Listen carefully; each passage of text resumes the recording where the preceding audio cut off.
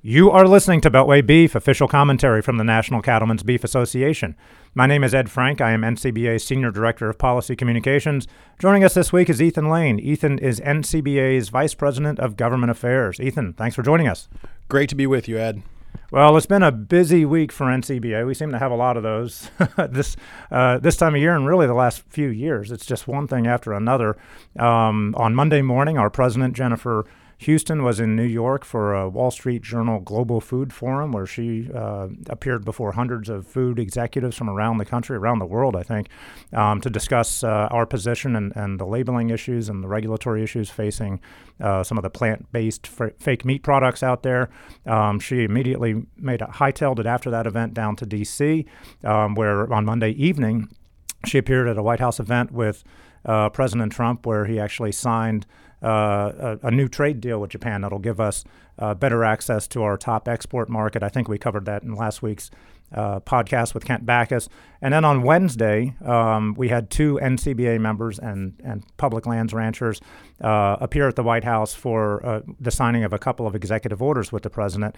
J.J. Goycochea from Nevada was there, and Kevin Lunny from Point Reyes, California, was there. He actually had government overreach caused him to close a business. He's a third-generation rancher, but he had an oyster business down there.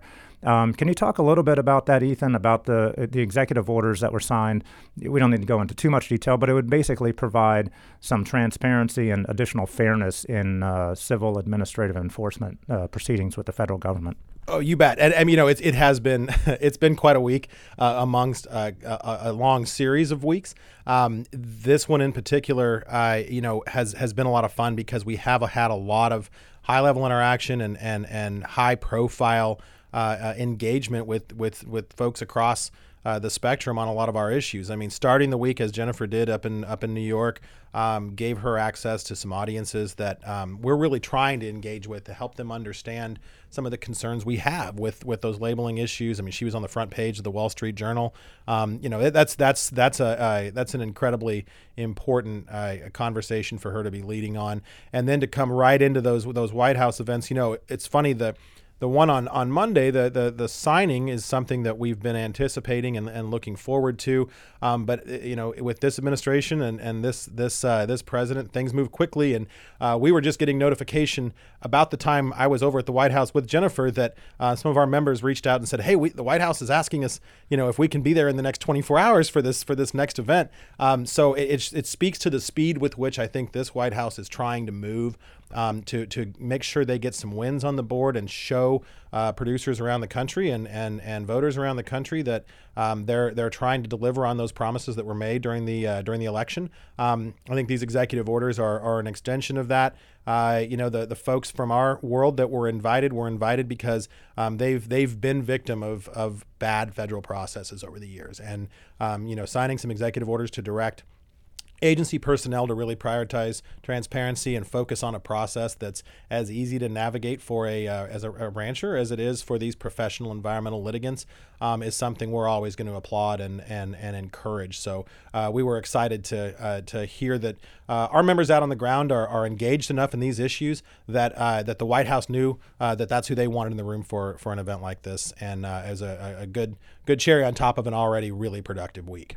Right, and just let's broaden it out a little bit, because it seems like, administrations come and go, and when it seems a Republican administration, there seems to be more of an effort. I used to work over at the Labor Department in the Bush 43 years, and there was a big effort on what we called compliance assistance. So instead of an OSHA inspector coming in and just trying to play gotcha like a traffic cop sitting behind a billboard at the bottom of a hill with a radar gun, they come in and they do inspections, and they work with businesses, to try to make sure that they understand the rules and that they are able to comply with them. It's not an endless game of gotcha. Other administrations come in and they're much more heavily on the enforcement side, and these executive orders seem to be back towards sort of the compliance assistance. Like, let's not just play gotcha and try to shut you down. Can you just talk about that? I know our producers deal with the federal government in a lot of different circumstances. Just talk about the need for Washington to be more of a partner, I guess, and what this administration is doing on that.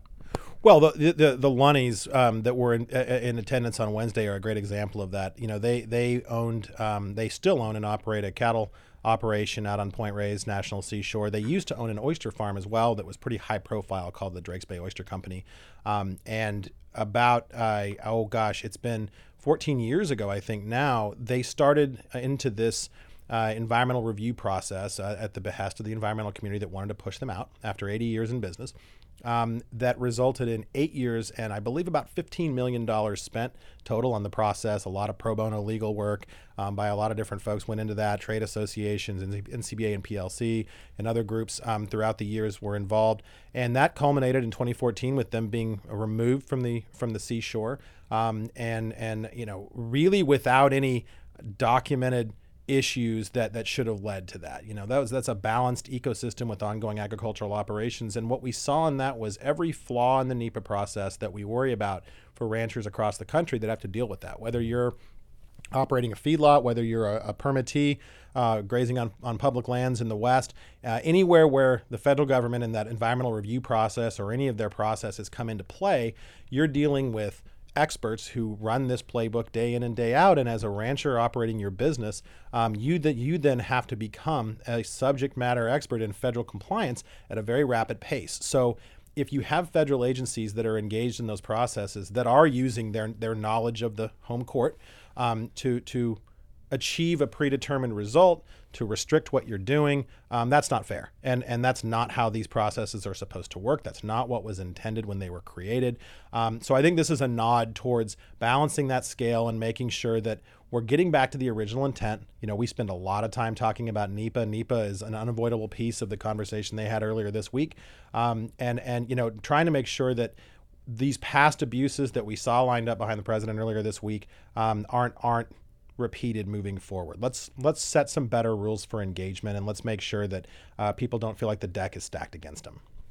All right. And then one final thing I just want to touch on. Astute listeners may have noticed that you had a new title when I introduced you at the beginning of this podcast. You're now the VP of Government Affairs. Colin Woodall, of course, who held that position running the D.C. office here, has been elevated to CEO. You have some pretty big boots to fill in the office. But what does this mean? I ask this both selfishly as somebody who works in the D.C. office, but also for NCBA members and folks in our community. Where do you see the D.C. office headed in the next few years under your leadership here? Well, look, I'm really honored to be allowed to have this opportunity to take over what I view as the best operation in Washington.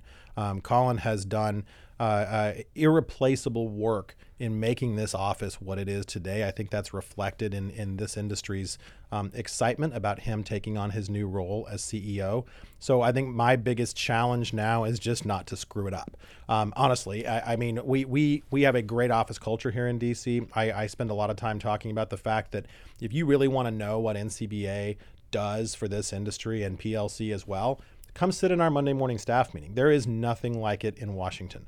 It is the most comprehensive, in-depth policy discussion you will get, and we do it every Monday morning. So my goal is to make sure we further that and continue that and make sure that environment continues to exist, because that's what's going to allow us to provide this important work that we do for cattle producers across the country, across such a huge range of issues. I've spent the last week meeting with every member of the staff here, people I've worked with for years, obviously already, but in a different context. And I'm once again blown away by the work that everyone in this office does. Hours of this week have been spent on the nuance of everybody's individual policy portfolios, and it just leaves you with a feeling of awe that this staff has the dedication that they do, and that's a testament to Colin's leadership. So, really and truly, my biggest challenge is just to try to maintain what he's built and keep putting W's on the board. The Nats are in the second round of the playoffs for the first time in recorded history. So. Are you already you're taking credit for that? You've been in here for like a week and a half, and timing is everything, right? But I'm just saying it's a good omen of things to come. We're going to keep putting W's on the board. We're gonna continue to run the playbook that we know works around here.